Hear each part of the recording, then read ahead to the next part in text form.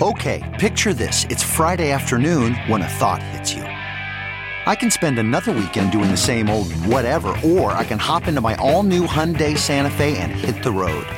With available H-Track all-wheel drive and 3-row seating, my whole family can head deep into the wild. Conquer the weekend in the all-new Hyundai Santa Fe. Visit HyundaiUSA.com or call 562-314-4603 for more details. Hyundai, there's joy in every journey.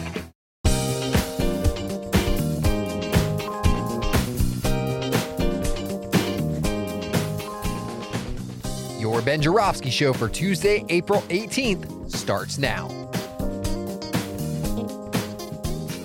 On today's show, Ben welcomes back the man, the myth, the podcast legend, Marc Sims. The Ben Joravsky Show is brought to you in part by SEIU Healthcare Illinois, Indiana, the Chicago Federation of Labor, the Chicago Teachers Union, and Chicago Reader. ChicagoReader.com for everything there is to know in the city of Chicago, where to go, what to do, what to eat, what to drink. Get on over to ChicagoReader.com/Joravsky. That's J-O-R-A, V as in victory, S-K-Y. Hello again, everybody. Ben Joravsky here. We're calling this Blame Game Tuesday, and here's why. Because that's the headline in the Chicago Sun-Times that I'm reading right now. Chicago Sun-Times, home delivered every day. Blame game. Let the blame game start. And the blame in the game that they're starting is who's responsible for what went down in the Loop this weekend. Rampage in the Loop. Total breakdown is the headline in the Sun-Times. Alderman blasts fractious CPD leadership for flat-footed response to violent weekend gatherings. They got 4 reporters who had something to do, or 3 reporters had something to do with that story. And my first thought is like, the Sun-Times is the babiest boomer newspaper there is out there, because they know what like really riles up baby boomers. And how do I know that? Because I'm a baby boomer. And so like the Sun-Times response of like the total breakdown in the Loop is sort of like a real baby boomer response. And I understand that and appreciate that. I have like 3 different responses to what went down in the Loop. Several hundred young people. There was racing through the Loop, causing trouble, jumping up and down in cars, scaring the hell out of people. I have my first response is the old man in me, very scared. If I were in that Loop, I'd be running the other way, ladies and gentlemen. I am not a courageous person. I do not look for fights. I will not lie to you. I would have been very scared. I would have been calling the police. Where are you? We cannot allow this. We cannot tolerate this. It would be very Sun-Times-esque. And then there's like the parent in me. And the parent in me is someone who raised kids. My kids are all grown up now, and so they're long since moved on from this stage of life. But I could tell you this right now. You're a parent of teenage kids at any given time. More often than not, you do not know what your teenage kids are up to. So you're doing all the right things, raising your kids, and you think you're doing all the right things, raising your kids, and your kids probably part about in that crowd. You don't even know it. I could fill your ears with so many stories of really wonderful teenagers who've moved on in life. And I'm not going to name names, and I'm not going to tell the stories now, who put their parents through hell. A lot of gray hair and a lot of parents raising kids. The kid will look at you in the eye and go, I'm going to Billy Bob's house. I'm cool. And the next thing you know, they're out running around with Janie Joe, because they don't tell you they're with Janie Joe. They tell you with Billy Bob because they know that Janie Joe's not the best influence on them. So I kind of feel sorry for the parents.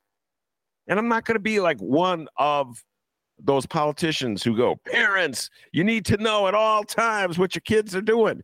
Because chances are a lot of those kids that were running around on Saturday lied to their parents, looked their parents in the eye and said, I'm going to be over here when they went over there.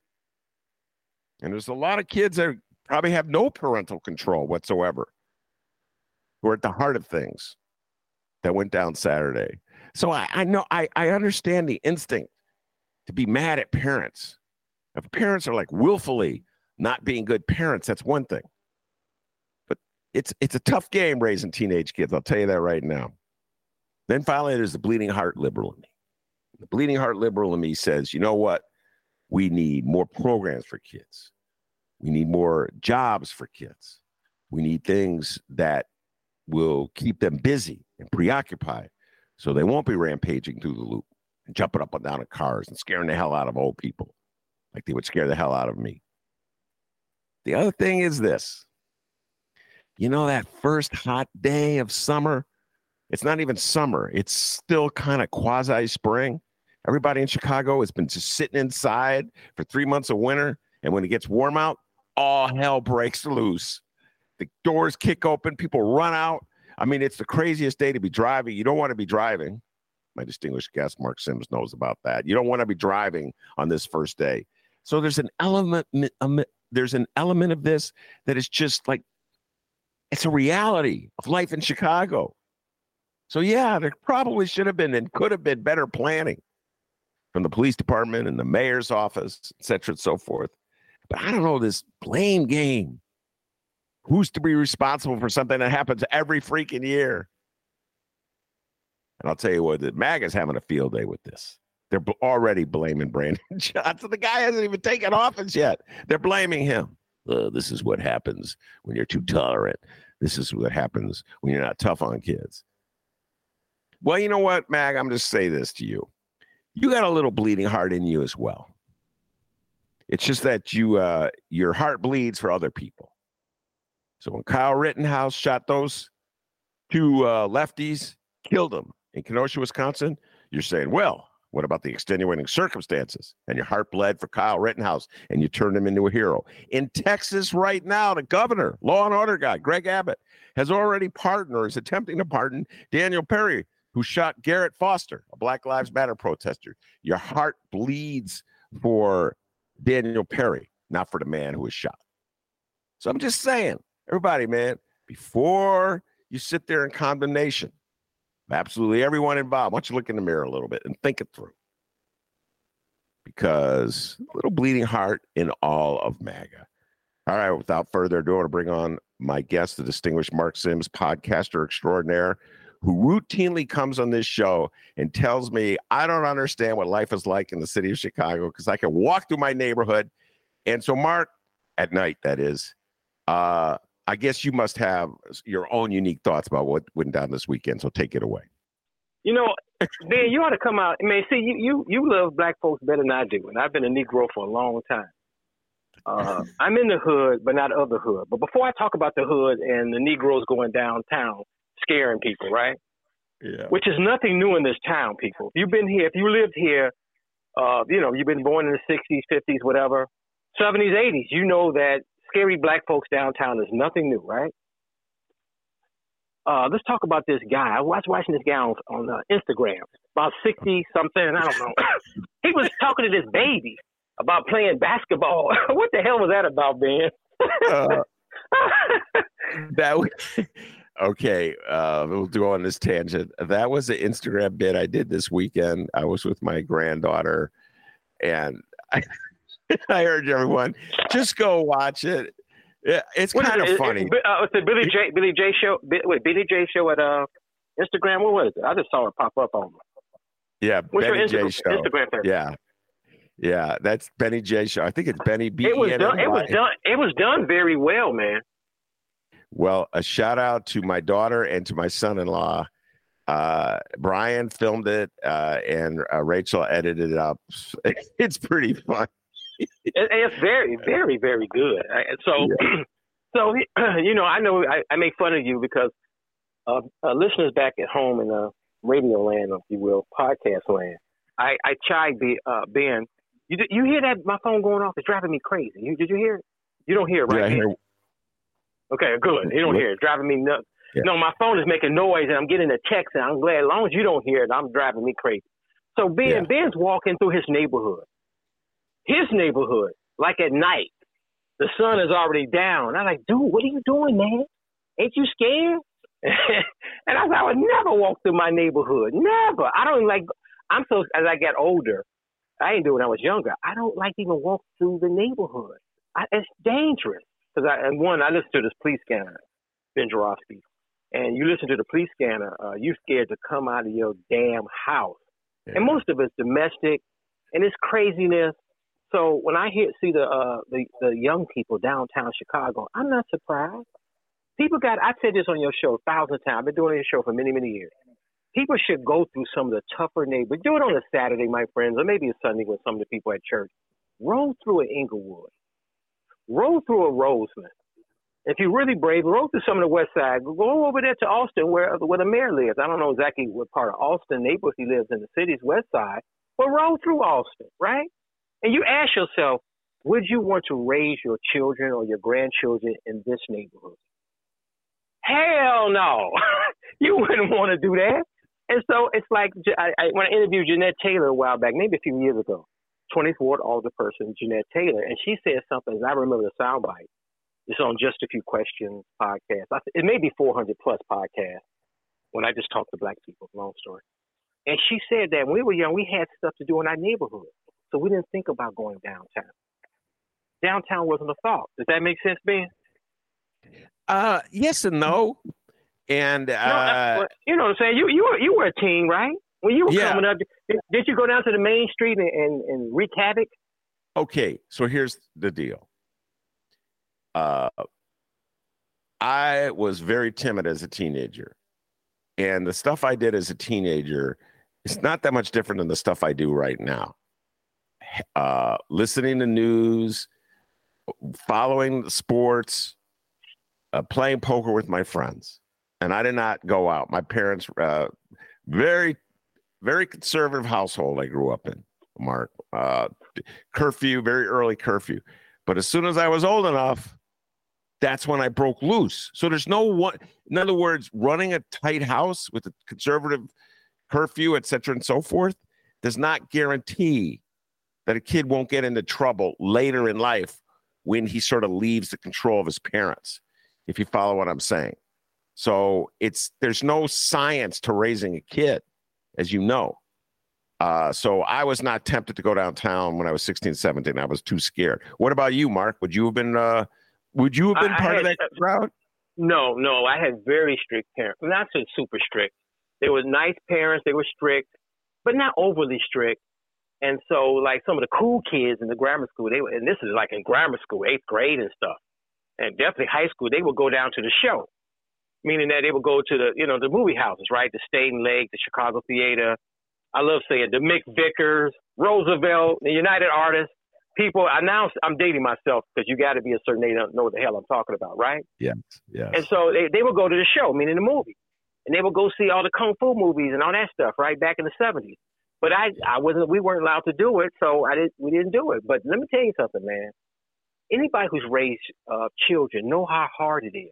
It's really, really hard. And I guarantee you, maybe some of those young people downtown Chicago, most of them seem African American. I don't want to, I wasn't down there. I'm just looking at video.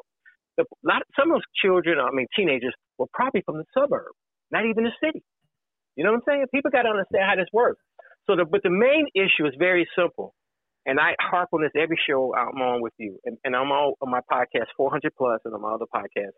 Not as much another one, Just a Few Questions. I'm saying something that nobody really wants to hear.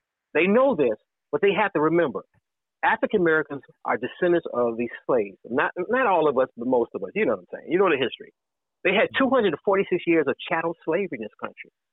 Then 100 years of de facto and de jure segregation, discrimination, and all kind of foolishness, right? And then after that, they had criminal justice system, mass incarceration, crack cocaine. And of course, the main problem we have is that we're still arguing about who's black and how to be black. I had an older person. I had some people younger than me. They reference and I always say this every show I'm on. They reference my skin tone.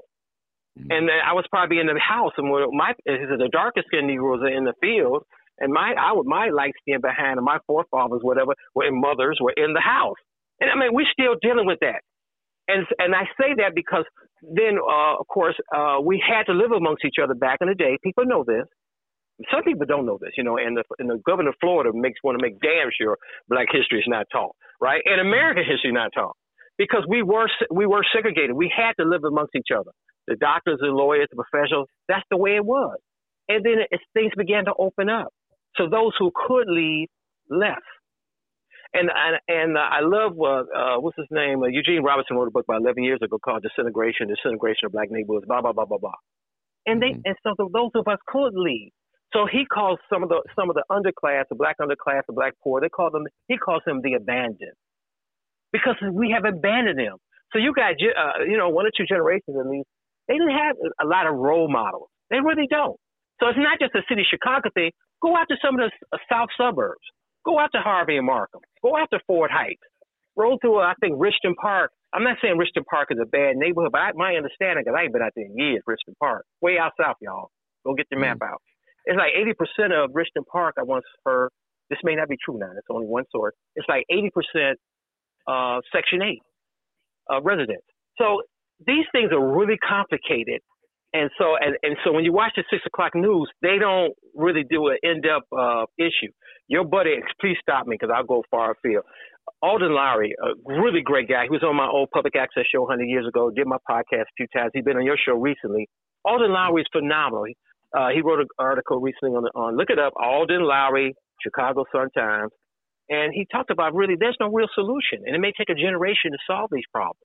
So you have to ask yourself, do you want a mass incarceration?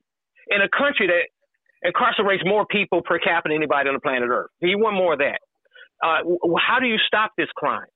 Culturally, you have to have, social cohesion and more black love. People have to have jobs. They have to figure out how you're going to function in a declining United States of America with extreme income inequality we haven't seen since the freaking Gilded Age. And so if you're a kid, how do you function in that? And if you don't have a wonderful parent or parents with resources, what do? You go downtown and you jump on a few cars. I would do the same. If I didn't have wonderful middle-class parents, I would have been just like those young people the other day. Just like. Well, okay. So you gave me a lot to follow up on. Let's go. I'm going to go back to Jeanette, Alderwoman Taylor, for a moment. I was not privy to the full conversation, so I was based on what you said. I believe there's a little bit of selective memory going on, because that issue, the basic issue that was at play on Saturday, this weekend in the Loop, where predominantly black teenagers were coming in the Loop, is something that you and I both know had been an issue in this city for as long as we've been around. And it happened under Mayor Daley. It happened under Mayor Rahm. It happened under Mayor Sawyer. It's always an issue. You know this, Mark. You and I both grew up around the same time. You're a little younger than me, as you like to point out. But we all know, like you like to point out. Keep going.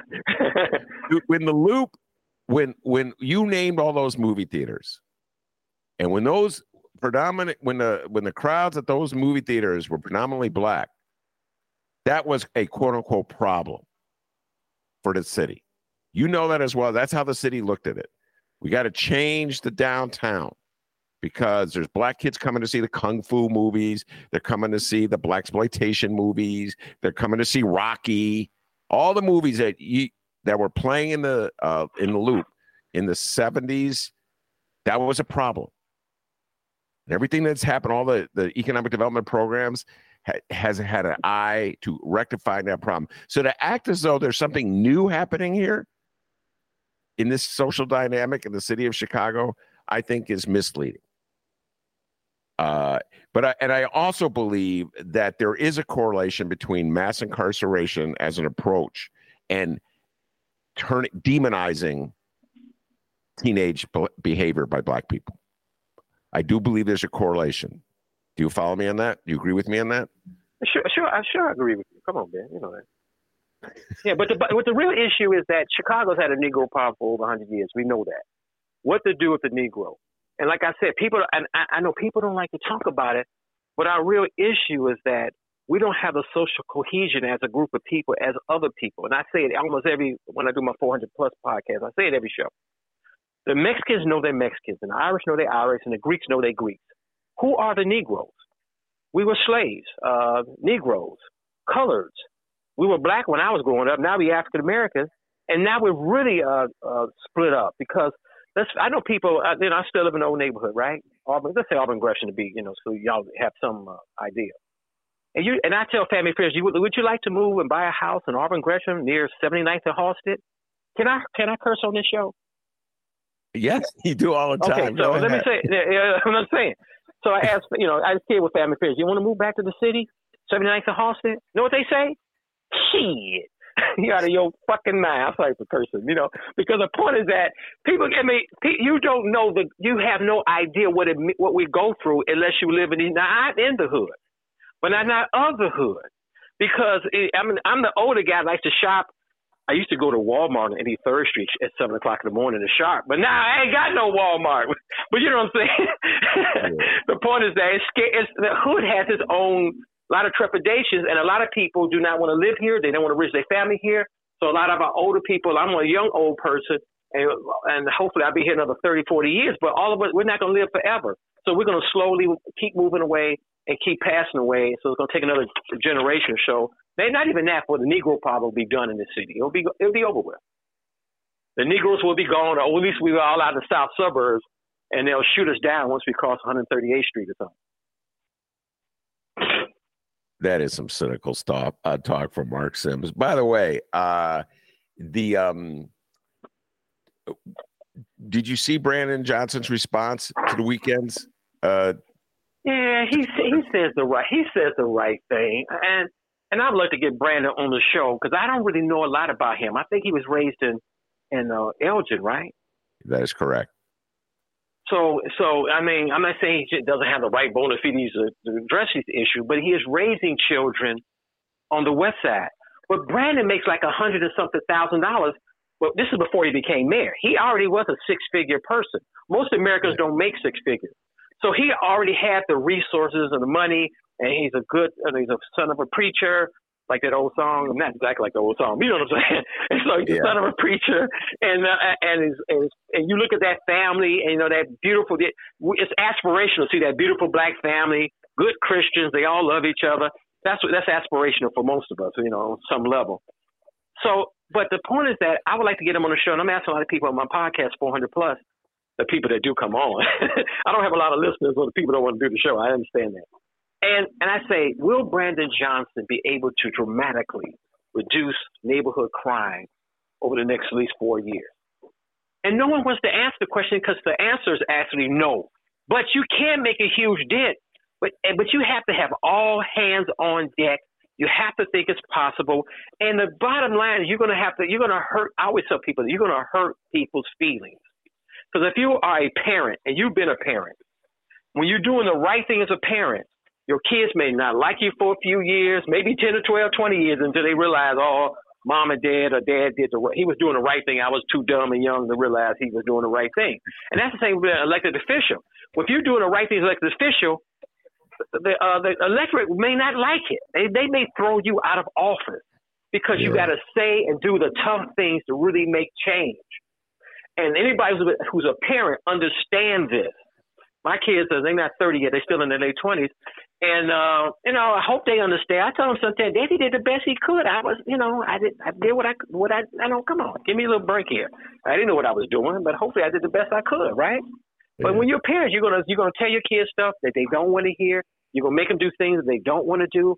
But if you're a good parent, in the long run, they'll say, Dad, your kids call you Mr. Jarofsky, right? Okay. I'm just saying. But Dad or Mr. Jarofsky, you did the right thing. I understand now. I really appreciate it. I've not had that conversation yet. I look forward to having it. But your kids are like a little bit old, like my age, my children's age, a little bit older. And my kids ain't got to that yet. They ain't told me. They understand. But I always tell people I didn't begin to appreciate my parents until the day I became a father at 31 years old. And that's when I said, oh, my God. Yeah, this is raising a kid. I mean, I'm looking at my child, my son's firstborn. We at the hospital, and I'm looking at this kid, and they gave me this child. And I'm like, what am I supposed to do with this? I don't know. You know what I'm saying? And I called my mother. I said, Mom, what am I supposed to do? I don't know how to take care of a kid. You know what I'm saying? Listen. I think about what went down this weekend. I'll say this again, and I know. I don't want to throw any of my kids or their friends under the bus. I know at age 16 or 17, they could have been there. I know that. It's just a reality. Now, if they were jumping up and down on a car or scaring the hell out of old people, they should be arrested and pay a consequence. I know that as well. But if they're just part of the general throng of kids that are running to the party, running to the gathering, I mean, the reality of that is, Mark, is that there's thousands and thousands of parents who are going to be in that position where their kids are doing that.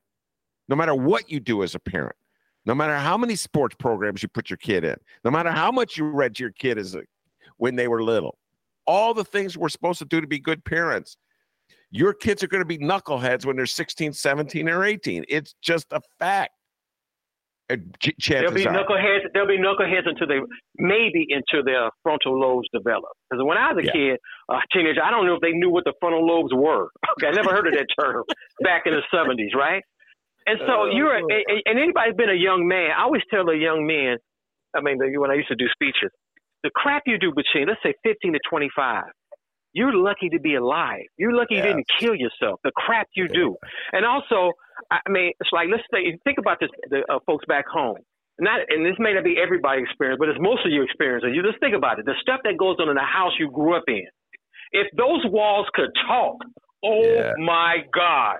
I couldn't. My parents, they're not with us. They left us a while back. But the point is that I couldn't even tell them what happened in this house, in their house, when we were growing up. You know what I'm saying? Oh my God! The stuff that I knew went on is like, whoa.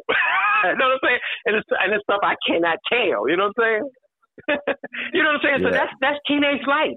That's growing up. That's early 20s. It happens, man. So the point is that my thing is that to stop that, you do have to have some policing. You got to have communication. You have to have peers to tell the other peers it's not cool to come down and scare the white folks. Y'all got to don't scare the tourists. Don't scare the white folks. But man, forget them white people, man. We're trying to have fun. I said, no, you can't do that because we're trying to save this town. If you scare the white people and scare the conventions and we got the Democrats coming, we can't have scary teens, black teens scaring the people. We can't have that. So you have to have a team, not the old, 60-year-old guy Mark says. You got to have the peers, their peers to tell the other peers, let's chill out with that. Let's find some safe places in our own neighborhood. And there's times you can go downtown, but you all can't go down there together scaring the white folks. You know that? Don't do that. So Mark, I do not know the racial composition of the crowds that were downtown. I wasn't there, so I couldn't see it. I just see snippets. Do you follow me? The same snippets on social media that you're seeing. So I don't know the racial composition. But if it was, just imagine like a whole group of white kids from the suburbs, same disturbances, because white kids from the suburbs can get unruly too. They can have too much to drink and get a little wild. It's a fact. Do you think there would be the same outcry that we're having right now? Hell no, because black folks been demonized, and it's somewhat legitimate because most of the murders in Chicago are black people, usually black folks, African Americans killing African Americans. A lot of the Negroes, when I was a kid, we used to have knives and zip guns and stuff. Now these folks got some real weapons, so it's very dangerous. I understand, but we know the history of America, and we know the present, how African Americans are presented in the news. And I always tell people, forget about. We have to be better than the racism. Let me say it again. This came out of my mouth. This was a thought. We have to be better than the racism of America. We know racism is real. It's not fair. But you can't do what white folks do. You understand it. But they let the white kids do that. Okay, all right, but this is the United States of America. Do you understand that? You're another maybe 100 years away from some real equality or something. If you're lucky, 50 years away. So you can't clown, act a fool. You can't have the hijinks or the criminality like the white youth or even the Latino youth. You just can't. Because black folks have been demonized ever since we got here. And then some of us buy into that stereotype. That's my whole thing. They go, well, the white folks are racist. Okay, when are they going to stop being racist? We know that. We have to be better than the racism. I mean, I'm going far afield. Andre Perry has I'm trying to get Andre Perry on the show from the Brookings Institution. I was lucky to get Richard V. Reeves from the Brookings Institution. But Andre Perry had a great quote. He's a researcher at Brookings, right? He says, there's nothing wrong with black people that ending white supremacy, racism wouldn't solve. And I want to get him on the show to talk about that. He's right. If you end white racism, a lot of black folks' problems will go away. That's true. But it ain't going away anytime soon, so we got to be better than the racism. That's the whole shtick I was going to say if I got him on the show. And that's a conversation a lot of people can't have because African Americans, I had this discussion with your buddy David Seaton from WVON Radio. And we said, do African Americans focus too much on racism? And I say, hell yes. Because it's like it was an old white man, 80-some-year-old white man who killed a young African-American black teen. He went to the wrong house and the old man shot him, right? Yeah. Terrible, right? Or the white cops, they killed the black person. Even the black cops killed the black person. When it's racism, we're going to march down the street. We hoop and holler. The Walmart is closed and we may have press conferences. But we don't like to talk about our behavior. We know some of our behavior is because of racism, white supremacy, yes. But we're smarter than that. Yes, it does take resources. It does take parents. It does take morals and values. But we can beat this if we just work together a little bit. But we're so divided because of slavery, because of racism. And people are like, man, forget them Negroes, man. You can't say. I know that. I don't want to say nothing to them. That's why I get Brandon Johnson to stop the crime. If I went out there, they cuss me out. So the crime, we can stop this. And anybody said you can't dramatically reduce a neighborhood crime in 4 years, I think you can. You can still have crime and murders? Yes. Will black people kill each other? Yes. Still have scary neighbors? Yes. But you can dramatically reduce it very quickly with an hands-on-deck movement. People are like, well, what you going to do? It's very simple. In any neighborhood, like even that crowd, it's only a few people. I'm sorry for cursing so much. It's only a few people that keep shit up. The kid in the classrooms, a couple of kids in the classroom keep shit up, right? I wish I worked at the University of Chicago. I can do, some analysis on it. In a neighborhood, there's only a few gangbangers or street crews. That's what they call them now. Street crews, a few families. There's only a few people on the block that keep shit up. There's only a few people in the neighborhood that keep shit up. And if you give them the social services or take their ass to jail or give them a damn bus ticket and say, you're going to Georgia like the rest of the Negroes, we're going to send you down to Atlanta and don't come back. If you remove a few people, like a few kids from that classroom, now you can stabilize that classroom, you can stabilize the school, stabilize the neighborhood, stabilize the whole area just by focusing on a few fools that keep shit up. And I wish I was a real professor from the University of Chicago and I have the analysis and the statistics to back my shit up, but I don't. But I lived in the neighborhood. I grew up here. That's why I always tell people, where did you grow up? Now people don't think I'm authentically black because I don't sing and dance. And I don't go to church, and I don't believe in Jesus. I understand all that, but it's all different type of color folks. But the point is that I grew up in the neighborhood. I've been here all my life. I did not move to the suburbs. I did not move out of the city. I did not move to Atlanta, Georgia. I'm here. So I do have people, and there's a lot of people like me who feel this way, but you almost have to alter the ecosystem. The ecosystem is underfunded public schools, and then you get caught in the criminal justice system. It's a vicious cycle, and everybody makes money off that black pathology or that black, what's the term? I can't find a term. You know what I'm saying? Whatever. So bad social stuff. They make money. The police make money. Social services make money. The judges make money. The lawyers make money. Everybody makes money off of that black dysfunction.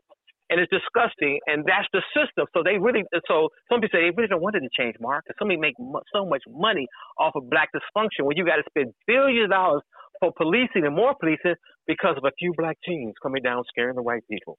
So you're going to spend, instead of helping them, giving them the resources, you're going to spend resources on policing and other stuff. And everybody knows an ounce of prevention is worth a pound of cure, but we spend too much money not on prevention. We don't spend enough money on prevention. We really don't, because you don't really want to solve the problem. You want to talk about the problem, but you really don't want to solve it. All right. Before I go down that path, if you don't really want to solve the problem, I feel compelled to say that white people do the same thing. And I said this in the opening remarks, and I'll repeat it again. When the images on the TV are of black teenagers racing through the loop, scaring the hell out of people, or jumping on cabs or buses, et cetera, and so forth. That's when white people, they're like, we're the parents. This is disorder. We're not racist, but you have to have order, et cetera, and so forth. When it's Kyle Rittenhouse, they talk about extenuating circumstances. Kyle Rittenhouse, the teenager in Kenosha, in Antioch, Illinois, who crossed state line with a gun and killed 2 people. And there was folks saying his mother should have been. She drove him, didn't she? Drove him to Kenosha. She should be in jail right now. She should be in jail right now. She drove him. And then, do you know how many people, white people, said you cannot blame the mother for what the son did? But when it's teenagers racing through the loop like knuckleheads, it's like, where are the parents? They want to throw the parents in jail. Find the parents. So I'm just saying what you just said is just like a sort of a natural human instinct. And in our country, everything is divided by race. You and I have had this conversation many times. So when white people see black people doing something, they have one set of response. And but when they see other white people like Kyle Rittenhouse or the old man down in Texas who shot the Black Lives Matter activist, what's his name, Daniel Perry, the governor's already pardoning him. He's already moving to pardon him. So, Mark, what you're describing is, I just believe it's just like a very human reaction that people have. And I'm just saying, as a parent, I think people in Chicago should be a little more. I remember, I don't know if you and I had this conversation. El Dragon and I've had it many times. In 2015, when Ron was running against Chewy, and they were at their debate on Channel 11, you remember this? And the Phil Ponce said to Chewy Garcia, if you can't control your son, how can you control a city? And I thought that was an unfair question. Adolfo had a different point of view because he's very critical of Chewy Garcia and is not a fan, to put it mildly. But that impulse, people will ask that question of other parents other than themselves. Do you follow what I'm saying? When it comes to themselves, it's always, oh, well, extenuating circumstances. It's a good kid. He just got a bad break, was in the wrong place at the wrong time. So it's hard to make policies when we're so inconsistent. Do you follow what I just said, Mark? Yeah, you're much smarter than me and calmer than me. Yeah, you're right. But it's really about, for me, it's about environment. Yeah. That's why I always talk about going to different neighborhoods. I was a limo driver for about 20 years. And if I didn't have that limo driver job and driving all over the metropolitan area, sometimes we go to Wisconsin and, we'd drive people all kinds of great places. And so if I didn't have that experience driving into, what's the town, like Crystal Lake and stuff, way out there. I remember taking, I may have said this before on the show, Jeb Bush. We went out, what's the town way out? Like straight west past Pheasant Run, you keep going. What's that town out there? Straight west on North Avenue, whatever. Way out there, right? Way past Pheasant Run. I forgot the name of the town. Glen Ellen or some shit like that. Excuse me, cursing. And so the point is that, so if I did not be able to go as a limo driver to those towns and talk to different people from all around the world or whatnot, I would have a different perspective. Yeah. A lot of us, you have to go through. Do that. There was no, I'm not going to tell you that story. It's too personal. But the point is that whether you're going to, Quincy, Illinois. I've never been to Quincy. Or I have been, what's the town where Western Illinois is in? Macomb. So if you haven't really traveled and go to those towns and talk to people at the store or something, or Walmart or something, you understand that people are people. Yeah. There is some cultural differences here and there. But people are freaking human beings. And we have to be honest. The honest truth is really simple. They are different, tribes, and your tribe is maybe from Ireland, all that kind of stuff, and blah blah blah blah blah. And you don't want to share power. You may not want your kids mixing with other races and cultures. We just have to be honest about our fears and understand that people are people. We're all just trying to make it.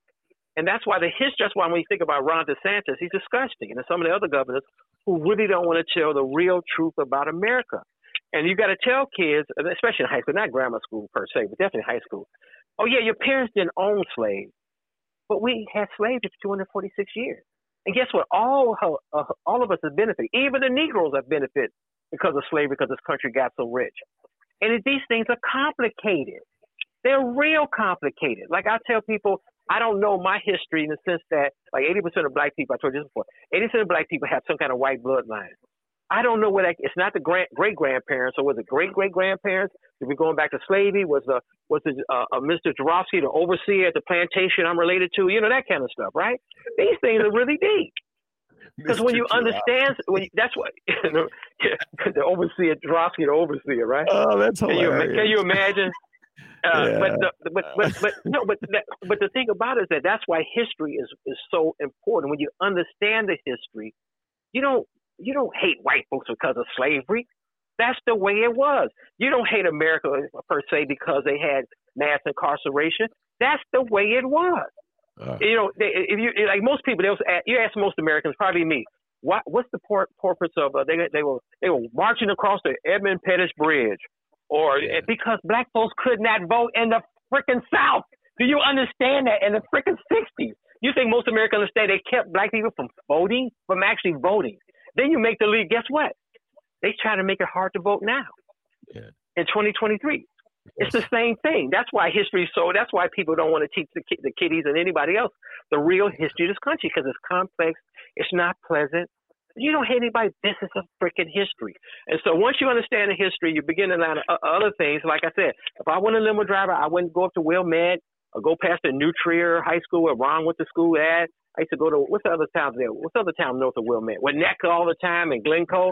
If I went a limo driver back in the day, I'd be scared to go to them damn neighborhoods, right? Because you know the police don't stop you, right? And I said police. I didn't say police. I said police. Don't stop you, right?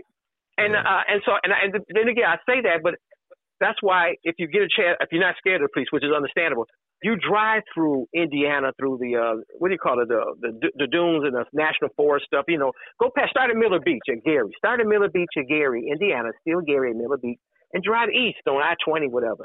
It's a beautiful drive, especially in the fall time. And of course, I'll go up Green Bay Road or Sheridan Road up to the North Shore. It's really nice, of course, summertime, spring.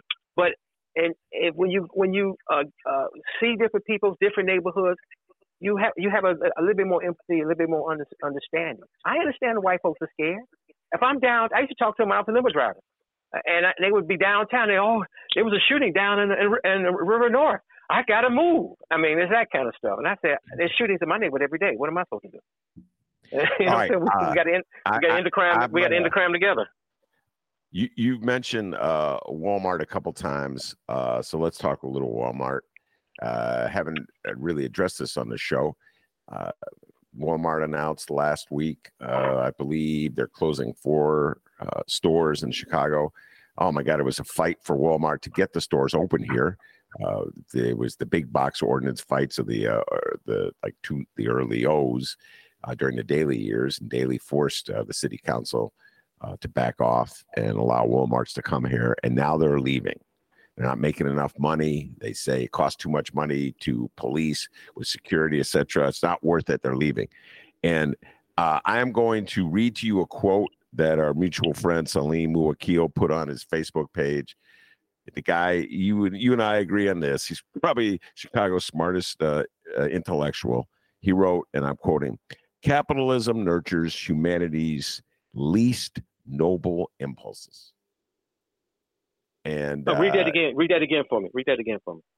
Capitalism nurtures humanity's least noble impulses. The driving forces of capitalism, in other words, are the least noble impulses of mankind, like greed, I guess would be at the top of the list, wanting it all for yourself. And then as soon as it fails for you, you want somebody else to bail you out. And so Walmart came to Chicago in some of these locations, in part because the city was subsidizing the deals, TIF money, property tax dollars. The developers got TIF dollars to support the construction of the projects. And as a result of the TIF money, they were able to charge, I'm sure, lower rents, bringing in Walmarts. Now they're leaving. Capitalism, it's all about what they can profit, Mark. It's not about doing. But I think isn't Walmart? See, I live not too far from Evergreen Park. So when they built the Walmart over here, because people are old enough, they remember the Walmart in Evergreen Park was on the site of the old Drury Lane Martinique restaurant theater back in the day, right? They tore that down Yeah. and eventually put the Walmart there in Evergreen Park. And so we went there. So then they put the one over here closer to the house, over here on 83rd and Stewart, whatever, Yeah. Holland Drive. And that's closer. But I still think the one on Doty Road near 111th Street, right by the big bank building, that's still there.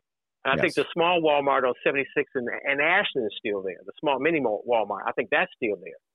But the point is very simple. When they closed the Walmart in Homewood, Illinois, on Halsted, in Homewood, way out south, and they closed one in Plainfield, Illinois, I posted a CNBC snippet from YouTube. And Mr. McMillan, the CEO of Walmart, they were talking about the shrinkage and the thievery and the people stealing who worked in the store, the customers are stealing, and they were talking about the thievery and the shrinkage. And he said, if it keeps up, we're going to have to raise prices or close stores and raise prices, whatever. That's what he said. And I posted that on social media forever. People looked at me like I was crazy. And I still post it. I posted almost every reporter posted. I always post what McMillan said. He said, if the stealing keeps up, we're going to close stores and we're going to raise prices. But Seymour Akil also told me many years ago, probably when he was on WVON, or he told me in my face when I used to interview him a few times on public access back in the day. He said, Mark, capitalism has no morality. Yeah. Capitalism has no morality. And I post that on social media. People say, oh, the Walmart closed. And I say, capitalism has no morality. What don't you understand? They're not there for your benefit. They're there for the stockholders. The Walton family, I could be wrong, it's the richest family in the freaking country. They're not a charitable organization. They have a charitable arm, I get it. But Walmart, the store, is not a charity. It is business. And a lot of these businesses, they understand a lot of things are moving to online shopping, which is nothing new. They'll still have some brick and mortar. Some shopping malls may survive, but we know online shopping, and these things change. We had Main Street, then Walmart and Kmart took over. And then you had the shopping malls, and some of the malls are closed down. These things change. This is freaking capitalism at its best. That's the bottom line. I mean, they're not a charity. And the Walton family has a ton of money. And then now we're going through a recession. I mean, we're going to have a recession, and we may have stagflation. We may have what they used to call it in Japan, a 10-year lost year, 10 years or something. I forgot what it's called. Like no growth for 10 years. No GDP growth for 10 years, something ridiculous. I'm not an economist. I just listen to stuff on the internet. And so the point is that this is very serious. And guess what, people? They close stores, they close operations, they lay people off left and right, depending on the business. They fire people, lay them off because they want to keep their profits up or save the business. This is capitalism 101. I didn't go to college. A lot of people didn't go to college. Most people didn't take a class on economics or watch a bunch of YouTube videos about economics. The one I like to push for people like me, regular lay people, I like to post on social media. Nobody looks at this stuff. But I post on social media is Ray Dalio. He was the founder of Bridgewater or something, largest hedge fund. Mr. Dalio just retired. Bridgewater. And I think it's Bridgewater. And he has a whole video did like almost 10 years ago about how the economy works, how the system works.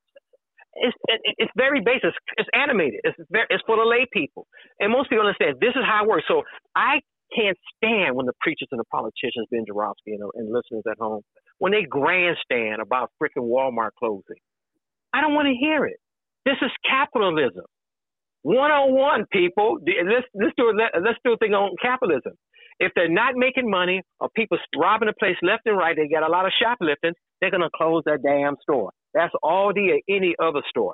That's the way it is. And everybody knows when you live in the hood, someplace, I know the Chipotle over here on 87th Street, I don't think they have glass when you go. I've never been. I should patronize a place. I can't say for Chipotle on 87th by the Dan Ryan, right? On Lafayette. And I don't think they have glass in front of these stores. You go in most stores in the hood, a lot of them have glass, because people get shot in the store, the gas station, local grocery store. And so they have to have the bulletproof glass or bulletproof plastic because it's dangerous. It's very dangerous. And I would tell people, if you should roll with me, because I'm a scaredy cat. I try to go to the store in the morning. I don't like to get gas at night. I don't like to roll through the hood at night. Because I'm telling you, if you function in the hood, if you're used to it, you're used to it. When you're not used to it, you like, what the F is this? Shit, look at this is out of control.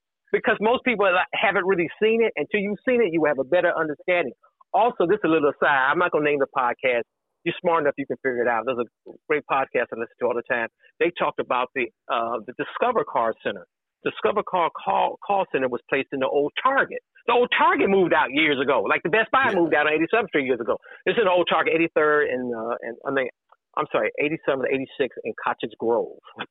And so they talked about that, how Discover Cars in Riverwoods, which I've been there because on this limo drive, I've been took people to the campus who work there. And the point is that they was in Riverwoods. They said let's do a call center, not downtown, but in the hood, in the old Target store, 83rd near 87th Street near Cottage Grove, on Cottage Grove.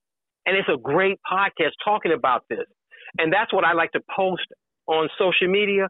But most of my people, and most people are brainwashed by the 6 o'clock news and the cable news, and they can't really go beyond the headline. This is economics. This is capitalism, racism.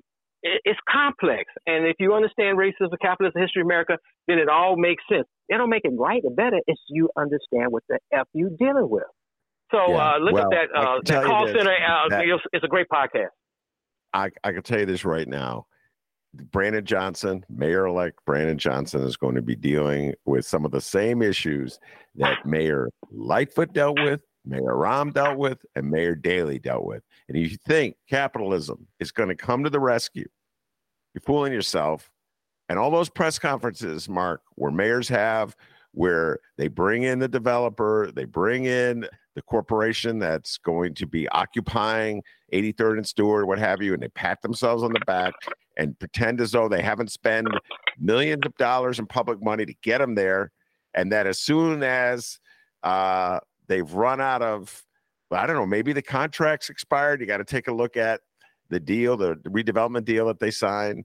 But when the time is right for them to leave, they leave, and the city is confronting an empty building. That is the story of economic development in the city of Chicago for the last 20 years. I've watched it many times with the targets as well. And so I always think about what Salim told us. Capitalism is not always the answer, my friends. And you shouldn't fall for those press releases. By the way, breaking news. We're going to close with this, Mark. Fox settled its, this just broke. I just got this text. Fox settled the defamation case with Dominion. So I know we'll be talking about that with Monroe Anderson tomorrow. And Fox was all set to go to trial, and they did not want that jury. The evidence was really strong against them, and I'm sure they did not want that jury to come in strong against them. So they just settled their case with Dominion. The details, there's no details other than that. So that's breaking right now. All right, Mark, before I let you go, tell folks where they can listen type my name in. They may spell my name wrong like they did in political, long story. It's yes. Marc, M-A-R-C, Sims, S-I-M-S, Just a Few Questions podcast. Just a Few Questions podcast. Or just type in Marc Sims. You'll see me. I'll pop up. And please, I say this a lot of your shows, ride through the hood. Like I should go through, DeKalb County or what's the other one, Kane County, Montgomery County, right? I should ride through some of those neighborhoods, and then some people should ride through our neighborhoods. I know during the day, I know it's scary, you know what I'm saying? But ride through Roseland and Inglewood. Go through Austin, where the mayor lives, and if you get a chance to get out the car, you go to the Garfield Park Conservatory and look at the plants, and you just ride through the West Side, and you may talk to a few people, you may not. I wouldn't recommend it, and you have a better understanding. These are human beings. We're just here trying to survive. And racism and capitalism, and from African Americans, our own self-hate is crushing those neighborhoods. And it's nothing new. It's a song that's been going on for at least 100 years or more in this town. And hopefully, I hope Brandon Johnson. Remember, Bill Conway, 34th Ward alderperson. I know he wants to be the next mayor of Chicago, and believe he's going to be working on that for the next 4 years. And everybody else is going. Hopefully, Brandon does very well, so he doesn't have 5 people running. And like I said, told you before, Lori Lightfoot wasn't the best mayor, but who is the best mayor? She's not mayor anymore because it was 6-7 black people running against her. If Willie Wilson did not run, she probably would in the runoff. And so that's why I always tell people why black folks got problems. Remember that while we have the black youth have issues downtown and black community Chicago got back because of our own distrust and self-hatred, along with racism and white supremacy. Yeah, we have that too. 7 black people run against a black woman mayor. And a black woman ran against her, too. And this is why black folks got problems. Period. End of story. Enjoy your church, people out in the hood. Come see me in the hood and enjoy yourself out in the ghetto out here. All right, that's Marc Sims, a dear friend of the show. Let me just tell you, that's coming through from you all the time. Thank you very much, Marc Sims. Also want to thank producer Chris, doing an outstanding job as he always does. Give yourself a raise, Chris. Take it out of petty cash. Peace and love, everybody. And make sure you find Marc Sims on the internet. Just search for Just a Few Questions with Marc Sims. Download previous Ben Joravsky shows, get Benny J bonus interviews, and so much more at chicagoreader.com. And find the Ben Joravsky Show all over the internet, on social media, and your favorite streaming and podcasting platforms.